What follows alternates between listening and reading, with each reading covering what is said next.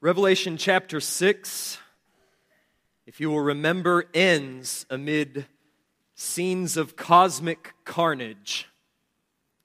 A great earthquake, the sun becoming black as sackcloth, the moon turning to blood, the stars falling to the earth like figs from a tree when shaken by a wind, the sky splitting in two and rolling up like scrolls as the Lord prepares to leave His supernatural throne and to enter into the natural realm while the mountains crumble and the islands are dissolved into the sea. And amid these scenes of seismic and celestial upheaval, the inhabitants of the earth, both great and small, the kings, the rulers, the generals, the rich, the powerful, and everyone, slave and free, flee in terror from what they know is coming. The wicked and the unbelieving of the earth, who up to that point have suppressed the truth in unrighteousness, will in a moment give up the charade and acknowledge what they have always known deep inside to be true. That there is a God to whom they are accountable, against whom they have rebelled, and whose fierce judgment they dare not face. And as John looks on, they try in vain to conceal themselves in the caves and among the rubble where mountains once stood. And they cry out in desperation, "Fall on us and hide us from the face of Him who is seated on the throne and from the wrath of the Lamb, for the great day of their wrath has come, and who can stand?" And just as the gavel of judgment is about to fall, and just as John expects to see Christ enter into the world, coming on the clouds in power and great glory, and sounding the trumpet and sending forth His angels to the four corners, to the four winds, to gather His elect from the earth, and issuing that command that raises the dead and summons them to His white throne in judgment, zoom! Suddenly the vision vanishes away. And instead, John sees another vision. Two visions, really. From his celestial perspective, John sees four angels standing at the four corners of the earth, and they are holding back the four winds of God's judgment. And he sees a fifth angel rising in the east with the seal of God in his hand, and with it he seals the servants of God, thus protecting them when the winds are released and the judgment is unleashed upon the earth. And then John sees a second vision, in which a great multitude, which no man can number, are standing before the throne, and they are clothed in white robes, and they have palm branches in their hands, and they are crying out in worship, "Salvation belongs to our God who sits on the throne and to the Lamb." And this multitude from every tribe, tongue, people, and nation is then joined by all of the heavenly hosts in the eternal worship of a sovereign God. What is the meaning of these two visions in Revelation 7? And why do they interrupt the breaking of the seven seals? Revelation 6 ended with the breaking of the sixth seal and the coming of the day of wrath. Revelation 8 begins with the breaking of the seventh seal and that half hour of awestruck silence in heaven.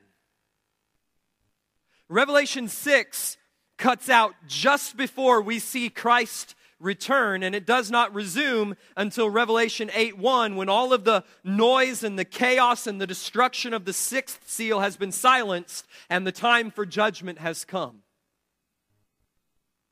In between, we find these two visions of Revelation 7, and you've got to ask why. The visions of Revelation 7 answer the cry upon the lips of the wicked as they flee the impending judgment at the end of Revelation 6. The great day of their wrath has come, and who can stand? Now look at Revelation 7:9. After this I looked, and behold, a great multitude which no man could number, from every nation and tribe and language and people, standing before the throne and before the Lamb. Who can stand when the day of wrath falls? Revelation 7 answers, the saints can stand before the throne when the Lamb appears and the day of judgment comes. But who are these saints, and how can they stand when all others fall beneath the wrath of God? In these two visions, we find 4 descriptions of the saints who stand before the throne. And as we walk through these 2 visions, I invite you to respond in 2 ways this morning. First, I invite you to make your calling and election sure. You should ask yourself, in which group do I belong? Will I be among those in Revelation 6:17 crying out in terror when Christ returns? Or will I be among those in Revelation 7:9 who are gathered around the throne crying out in worship for the salvation of God and His Christ?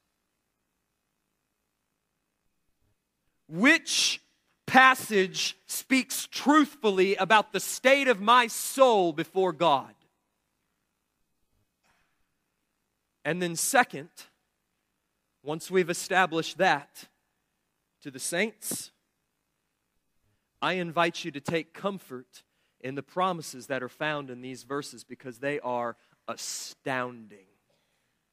So you pray with me as we go through this passage for grace, that we might taste and see the good news in this passage. After this, I saw 4 angels standing at the 4 corners of the earth, holding back the 4 winds of the earth, that no wind might blow on earth or sea or against any tree. Then I saw another angel ascending from the rising of the sun with the seal of the living God. And he called out with a loud voice to the 4 angels who had been given power to harm earth and sea, saying, "Do not harm the earth or the sea or the trees until we have sealed the servants of our God on their foreheads." And I heard the number of the sealed, 144,000, sealed from every tribe of the sons of Israel. 12,000 from the tribe of Judah were sealed. And Reuben and Gad and Asher and Naphtali and Manasseh and Simeon and Levi and Issachar and Zebulun and Joseph and Benjamin were sealed. Over the years, this passage and its parallel in Revelation chapter 14, 1 through 5, have been interpreted in widely divergent ways. There's no telling what interpretations of this text you've heard. There's no telling what interpretations of this text are in the bottom of your study Bibles right now. The question is, who are the 144,000 who are sealed? A very popular view in recent generations regards these 144,000 as a literal number of ethnic Israelites, ethnic Jews from the nation of Israel, who convert to faith in Christ immediately following the rapture of the church at the beginning of a 7-year period of tribulation, who are then used by God to evangelize the world throughout this period of tribulation. That's a very popular view, and I would be willing to bet that most of you walked in this morning thinking that. This view is known as dispensationalism. It's a big word, but don't be scared by it. We're not scared of big words, we learn them. Dispensationalism. And this system of understanding the Scripture is held by no less a respected evangelical luminary than John MacArthur. Listen, I love me some John MacArthur. I think he's wrong here. And he's not wrong much of anywhere. But I think he's wrong here. It is, however, a relatively new theological stance. Did you know that view of Revelation 7 and of other passages, pre-tribulational rapture, distinction between the church and Israel, even in the New Covenant, did you know that view has only been around since about 1830? It was formulated by an Irishman named John Nelson Darby, who was a Pilgrim Brethren. It came to widespread acceptance in America and in Great Britain through the ministry of D.L. Moody, and then it was firmly established in American evangelicalism at the turn of the 20th century when it was found in the notes of C.I. Scofield in his Scofield Reference Bible, which could be found in nearly every evangelical home in the first part of the 20th century. If you didn't have a Scofield Bible in your house, well, you probably just weren't Christian. How many of you had a Scofield Bible? How many of you still have? I'm just kidding. Its popularity was again reinforced in a different generation when it was propounded in the best-selling nonfiction book of the 1970s, a book called The Late Great Planet Earth by a man named Hal Lindsey.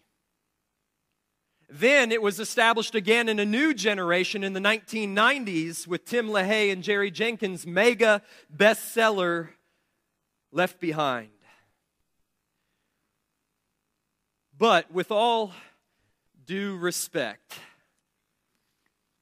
I think they've missed it. And so did nearly all of the church for the first 1,800 years.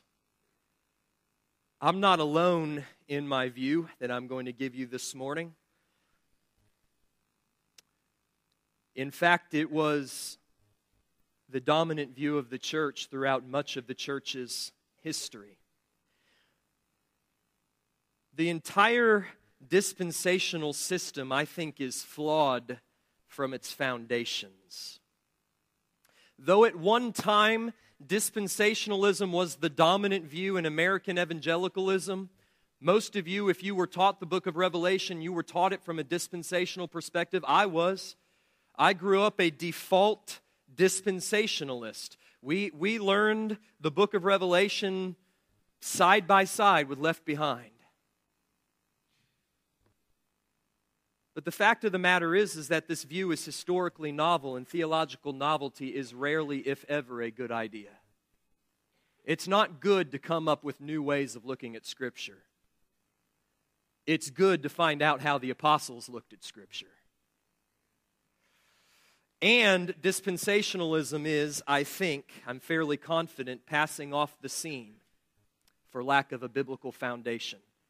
I don't think you'll see it 50 years from now. I think you'll read about it in textbooks. The view I'm going to share with you this morning is undoubtedly the historic view of the Christian church. And it is quickly returning to prominence in our day, and praise God for it. There are a number of problems with the dispensational understanding of Scripture that affects their view, in particular, of this text. First, the rapture of the church prior to a period of tribulation is nowhere taught in Scripture. What is clearly taught is the resurrection of the church at the end of the age. Second, the tribulation, furthermore, is not some future 7-year period, but rather encompasses the entirety of this age between the first and second comings of Christ. At least, that's what the Apostle John thought. Look with me at Revelation 1:9.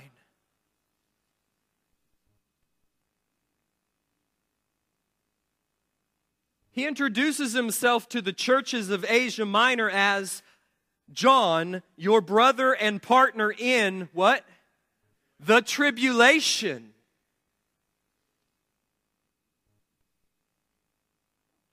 Third, this sharp distinction that they draw between the nation of Israel and the church, between Israel and the church with regard to the promises made to Abraham, forces them to read Israel in this passage. They see Israel, and it forces them to interpret Israel as ethnic Jews and a geopolitical state over in modern-day Palestine, failing thereby to recognize that in the New Covenant, according to the Holy Spirit-inspired author of Scripture, there is no longer any distinction between Jew and Gentile.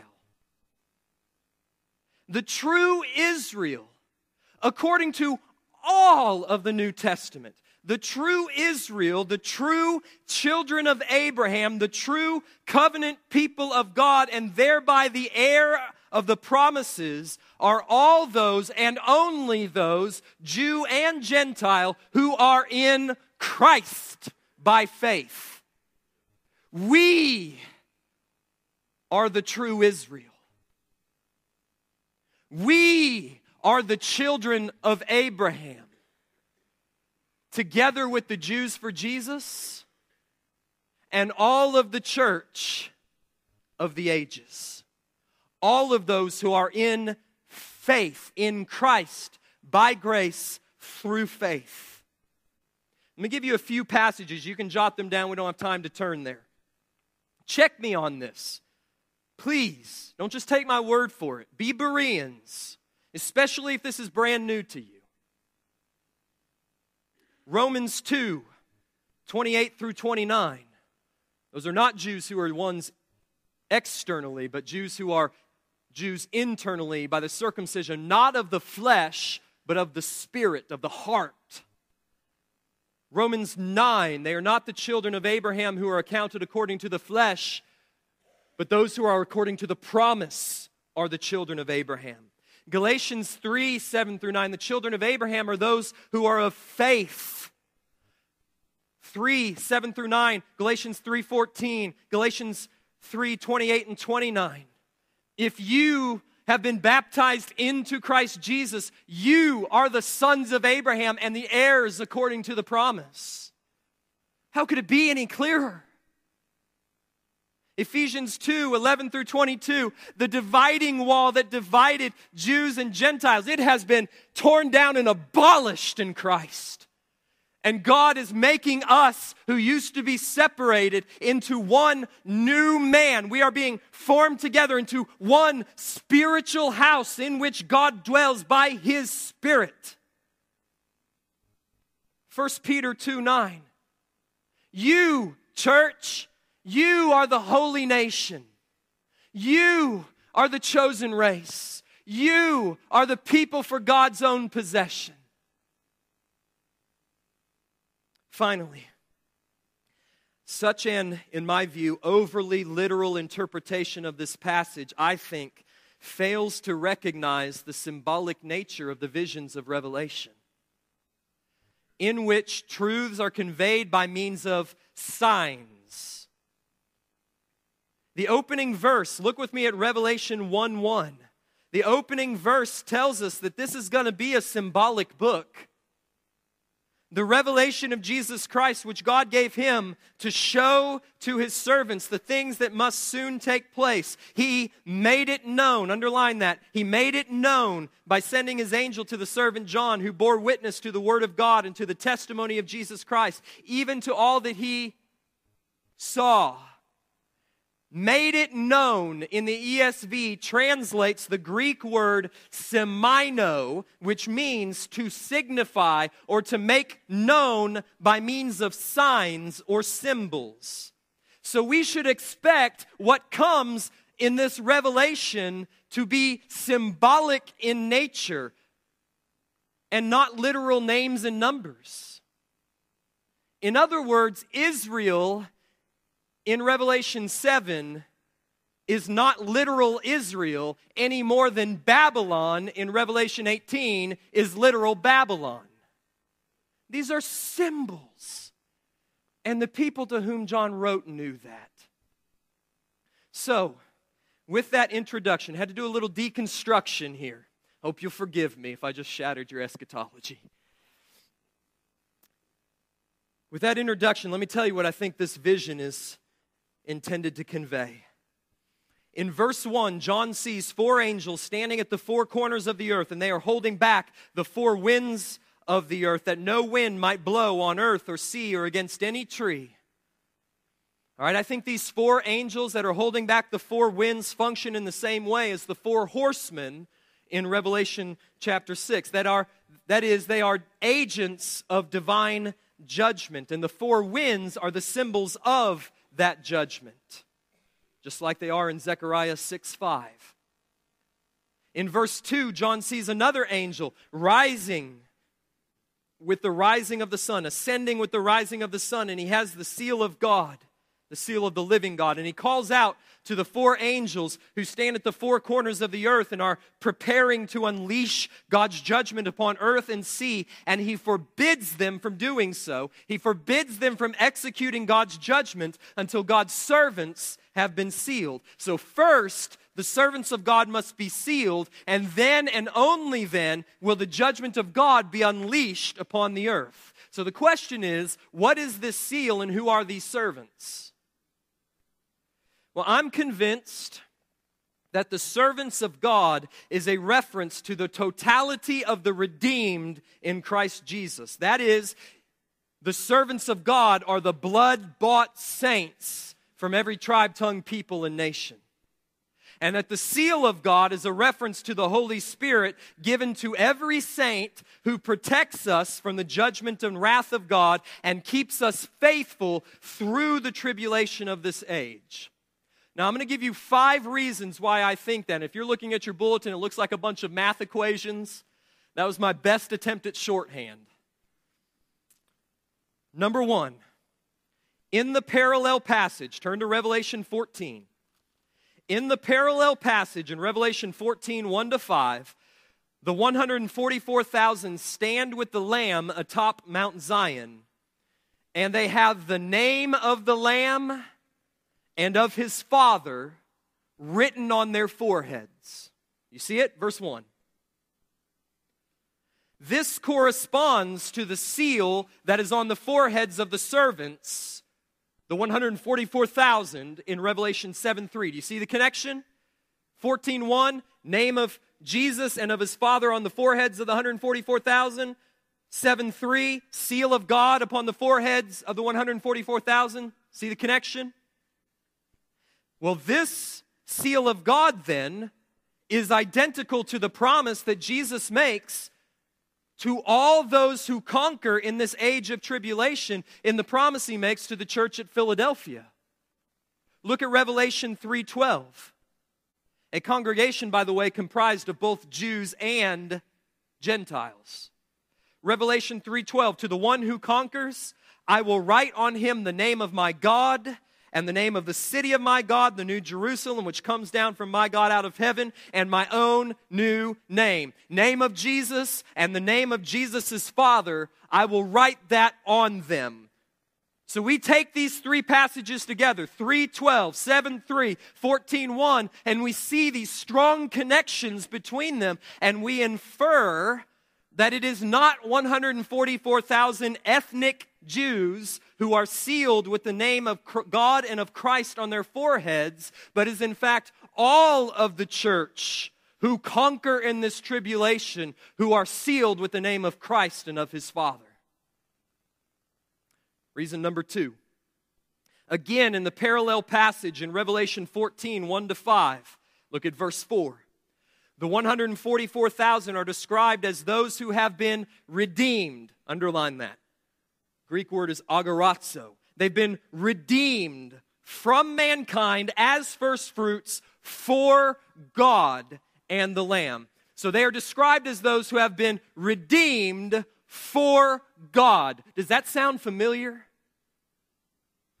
Yes, Tim, it sounds familiar because we were listening really intently in Revelation chapter 5 when the 24 elders said to the Lamb, worthy are you, for you were slain, and with your blood you redeemed a people for God. Same identical language. It's the same group of people. And in Revelation 5, who are the redeemed? Are they ethnic Israelites? No, they are people from every tribe, tongue, people, and nation. Okay, so 14:4 and 5:9, there's the link between redeemed for God. 5:9 has them from every tribe, tongue, people, and nation, which rings a bell in my mind down to Revelation 7:9, where the multitude that stands before the throne, clothed in white robes, which they've washed in the blood of the Lamb, are described as a vast innumerable multitude from every tribe, tongue, people, and nation. So I've got another connection of three. 14:4, 5:9, 7:9, all describing the same group of people. And the 144,000 in Revelation 14 connects them to the 144,000 in Revelation 7. It's the same people. A redeemed multitude purchased for God by the blood of the Lamb. This same group is going to be found throughout the book of Revelation, symbolically described in different ways in order to convey different truths about the saints of God. Number 3, 144,000 is a symbolic number and not a literal accounting. It amounts to 12 times 12 times 1,000, which I believe points to the totality or fullness of the people of God. When God wanted to speak of the fullness of His old covenant people, He would simply refer to them as the 12 tribes of Israel. When Jesus in the New Testament wanted to refer to the totality of His disciples, He would refer simply to the 12. 1,000 is a number that connotes fullness, large, complete quantity, like the 1,000 years in Revelation 20. 12, people of God, Old Covenant. 12, people of God, New Covenant. Take them together like the 12 foundation stones and the 12 gates of the wall. Take them together, multiply it by perfect, and you get 144,000. It's a symbolic way of representing the fullness of the redeemed people of God. Fourth, if this were a reference to ethnic Israel, then why does the composition of the list of tribes here differ than every other place in the Old Testament? You can turn to no other place in the Old Testament where you will find this listing of names. For instance, why is the tribe of Dan missing? I've got a theory for that. Why is Joseph and Manasseh found? Normally you would find Joseph or Manasseh and Ephraim, but not Joseph and only one of his sons. That doesn't appear anywhere. This, of course, is no problem if the reference to the tribes of Israel is symbolic, like John intended. Representing the fullness of the true people of God, by the way, the people of God in which there are no idolaters, like Dan. Dan is known in the Old Testament, Judges 18:30, 1 Kings 12. He is known to be an idolater. And it's his tribe that leads the northern kingdom into idolatry after the reign of Solomon. Fifth, and Revelation 21:8 says that the idolaters will not enter into the kingdom of God. These are folks who are entering into the kingdom of God. That's why Dan's missing. Fifth, as regards the nature of the seal, we have seen that the seal of Revelation 7:3 is synonymous with the name of God and of Christ, right? Revelation 3:12, 14:1, see it again in 22:4. And that it is given to all those and only those who are purchased by the blood of the Lamb. But what is this seal and what does it do? Well, the seal is a mark of ownership, signifying that we are the servants of God and that we belong to our Master who bought us. Its function can be deduced from this very passage. The judgment of God, right, the four winds, they cannot be unleashed until the servants of God are sealed, which implies that the seal is going to protect the servants from the winds of judgment. Well, that idea is confirmed in Revelation 9:4. Look there with me. Speaking of the plague of locusts in the fifth trumpet, They, the locusts, were told not to harm the grass of the earth or any green plant or any tree, but only those who do not have the seal of God on their foreheads. So who's getting harmed? The unsealed. So the seal protects them from harm. What is this seal? I think, since the very same language is used in Ephesians 1, I think it's the Holy Spirit. In Him, Ephesians 1:13, you also, when you heard the word of truth, the gospel of your salvation, and believed in Him, you were sealed with the promised Holy Spirit, who is the guarantee of your inheritance until we acquire the possession of it to the praise of His glory. How can I be sure that I won't peter out when the tribulation comes? How can I be sure that I will endure to the end through all of the sufferings that will befall the saints in this age? How can I be sure that I won't be consumed by God's judgment? The Holy Spirit resides within me, and He keeps me believing. He keeps me faithful until, by faith, I enter into the possession of my inheritance. If Paul speaks of the Holy Spirit in the same way that John speaks of the Holy Spirit in Revelation 7. The seal, protection, preservation unto the inheritance of the sons of Abraham. As we have seen many times now, and as was made clear from the presence of the martyrs who are dying for their faith in Revelation 6, 9 through 11, this seal, and be very clear, this seal does not protect you from physical sufferings during the tribulation of this age. You will suffer for your faith because, as Paul told the churches of Galatia, through many tribulations we must enter the kingdom of God. He will not keep you from suffering physically because by the providential plan of God, we are as sheep to be slaughtered all the day long. But what the promise is that while we are sheep to be slaughtered, nothing, neither famine or nakedness or sword, angels in heaven, demons below, nothing can separate us from the love of God which is ours in Christ Jesus. That's the seal. Though He slay me, yet I will trust in Him. What keeps you believing and trusting? You have the seal of God on your forehead. It is the presence and power of the Holy Spirit in our hearts that keeps us faithful unto death, guaranteeing our inheritance of the crown of life.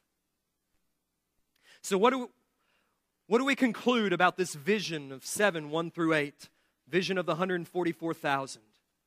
Here's my conclusion. This vision pictures the church, the true Israel of God, arrayed for battle. It looks very much like Numbers 1 when the people were numbered and they were set in their regiments and prepared for holy war. It pictures the church, the true Israel of God, arrayed for battle during the tribulation of this age. But before they are sent out to do battle, to evangelize the world, they are sealed. They are protected. They are given armor, such that not a hair of their head will perish, which was the promise of Jesus to His disciples that He said, most of you are going to die, but not a hair of your head will perish. That's the seal. We are numbered by God, known individually, precisely numbered by God, enrolled in the book of life of the Lamb that was slain from before the foundations of the earth. So by the Father's sovereign decree of election, and by the Son's atoning power of His blood, and by the persevering power of the Holy Spirit, we persevere to the end where we will surely stand in the final judgment and then enter into the everlasting inheritance that belongs to the true people of God, the true sons of Abraham, that land in which God will dwell in the midst of His people. That's 7, 1 to 8. The vision of Revelation 7, 9 to 17 shows the same group of people, the saints, but from a different time, a different location, and from a different perspective. After this I looked, and behold, a great multitude that no one could number, from every nation and from all tribes and peoples and languages, standing before the throne and before the Lamb, clothed in white robes with palm branches in their hands, and crying out with a loud voice, "Salvation belongs to our God who sits on the throne and to the Lamb."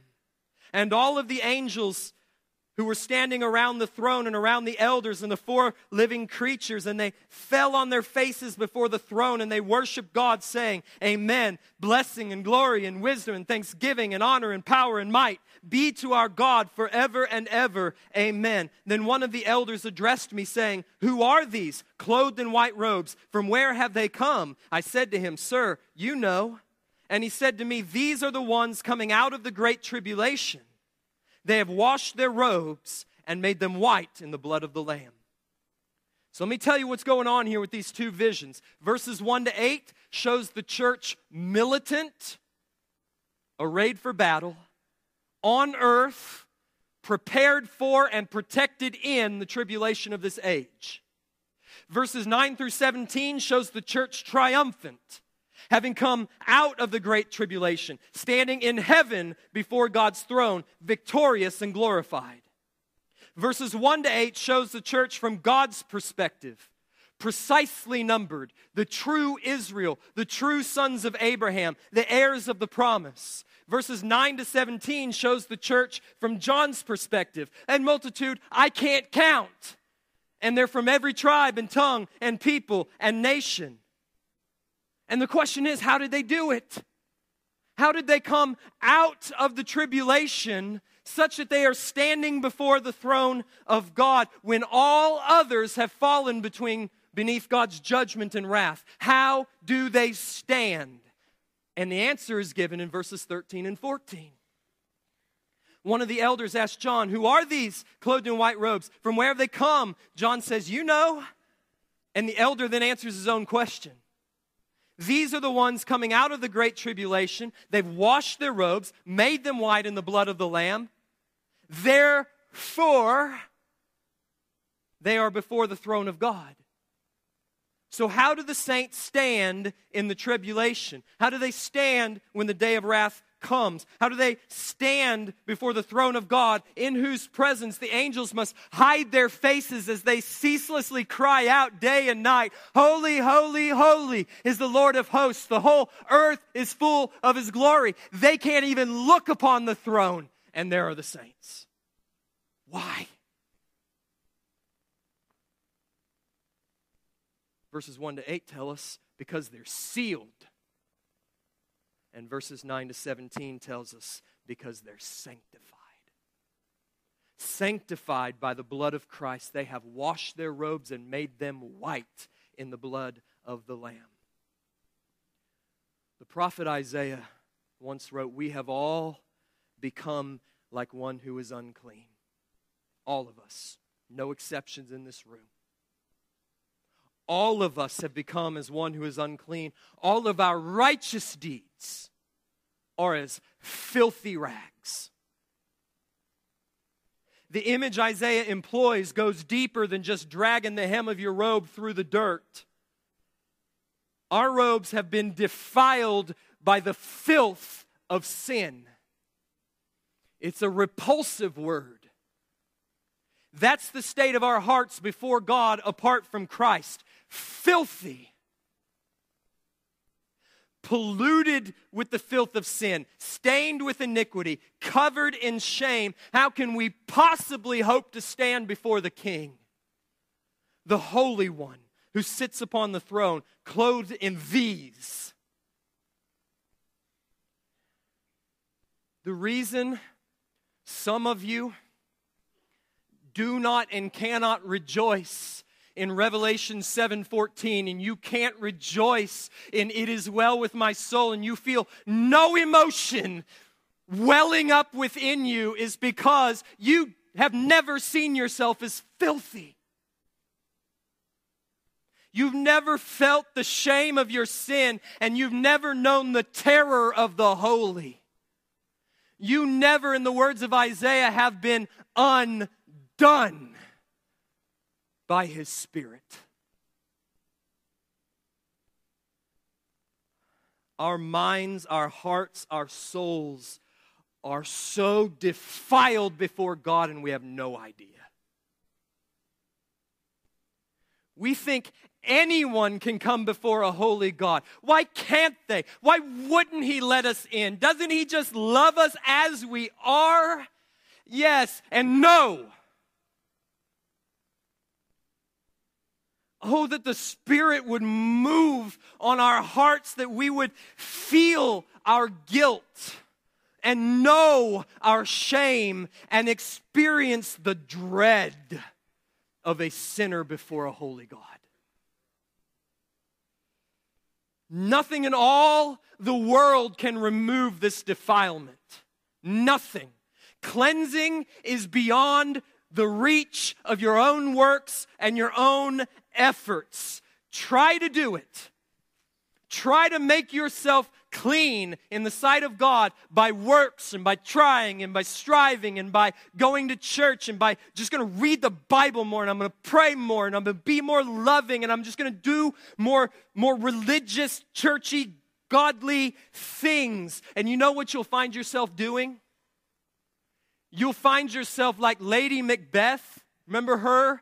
She convinces her husband to murder King Duncan and then to steal his throne. But in the process, she loses her sanity and her soul. And so night by night, she wanders the castles, wringing her hands together, trying to get rid of a guilt that cannot be washed away. There's blood on our hands. And there's defilement on our robes. And you can't clean it. Is there any hope? Is there any hope for wretched, filthy, polluted, defiled sinners? Indeed there is. That's why Revelation 7 grips you to the heart and brings you to the blood. What can wash away my sins? Nothing but the blood of Jesus. What can make me whole again? You feel broken, like there's pieces of you've shelled out in every immoral sexual relationship you've ever had. What can make you whole again? Nothing but the blood of Jesus. There is a fountain filled with blood, drawn from Emmanuel's veins, and sinners plunged beneath that flood lose all their guilty stains. Is there any hope for sinners? Yes. Revelation 7 says that there is a lamb who is Christ Jesus the Lord, who was slaughtered upon the altar of the cross, and by His holy and precious blood poured out in sacrifice for sinners, the wrath of God was satisfied. His righteous judgment meted out, full atonement made. And the saints are those who by faith have walked up to the altar of the cross where blood was poured out and pooled in sacrifice. And they take their filthy garments and they plunge them beneath the blood of Jesus. And by the wonder and the miracle of atonement, plunging defiled, polluted, filthy garments in holy crimson red blood brings them out sparkling white. White as snow. The saints are sanctified in the blood of the Lamb. And having been sanctified by the blood of the Lamb and sealed by the Holy Spirit, they have persevered through and have come out of the great tribulation. They overcame by the blood of the Lamb and by the word of their testimony, and because they did not love this life even when they were faced with death. Therefore, they are before the throne of God and serve Him day and night in His temple. And He who sits on the throne will shelter them with His presence. They shall hunger no more, neither thirst any more. The sun shall not strike them, nor any scorching heat. For the Lamb is in the midst of the throne, and He will be their shepherd. And He will guide them to springs of living water, and God will wipe away every tear from their eyes. We've seen the saints sealed. We've seen the saints sanctified. We now see the saints sheltered in the presence of their God. Evidently, they weren't raptured. See, evidently they endured tribulation. Evidently they have known what it is to be hungry and thirsty and exposed. And evidently they have known tears and sorrow and grief. They were, as Paul said, sheep to be slaughtered all the day long, but they know such things no more. They have come out of the tribulation. They have overcome. They have conquered. And now their tribulation is over. And they stand before the throne of God and they serve Him night and day in His temple. And He shelters them in His presence. And the Lamb is their shepherd and they are the sheep of His pasture. And He leads them to the springs of the water of life where they drink deeply and refreshingly and satisfyingly from the well of everlasting joy and from the streams of God's mercy. And what do they do out of their joy? What do they do when they stand before the throne of God? What do they do in service to Him night and day in His temple? They stand in the splendor of holiness, no more sin, no more shame, no more sorrow, with palm branches in their hands, and they sing. They sing for the joy of their salvation. They sing to Him who sits on the throne. They sing to the Lamb who was slain. They sing of sovereign grace, for they know now more than ever that God has wrought this. And salvation belongs to Him. They sing, and all of heaven sings with them. There is an eruption of holy joy to the praise of His glorious grace. And the question today is, will you stand and sing with them? Will you be among the saints who stand and sing before the throne? See, there is an eternity of difference between Revelation 7:9 and Revelation 6:17. Between those who cry out in terror at the coming wrath and those who cry out in worship at the salvation they have received. So, beloved, I tell you this morning, the day of wrath has not yet come. Revelation 6:17 has not yet happened. The day of judgment has not yet arrived, which means that today is the day of grace. Today is the day of salvation. Today is the day of God's patience. Today, the Spirit and the bride, those saints who are before the throne, they say, come. You hear them? They say, come. And today, Him who hears, that's me, I've heard, and I call out to you and I say, come. And today, Christ the Lamb says, if anyone is thirsty, let him come, and let him who desires take of the water of life without price. And so the call of Revelation is to you today. It says, come, wash your robes white in the blood of the Lamb, and then stand and join with the saints before the throne and sing to the glory of His sovereign grace.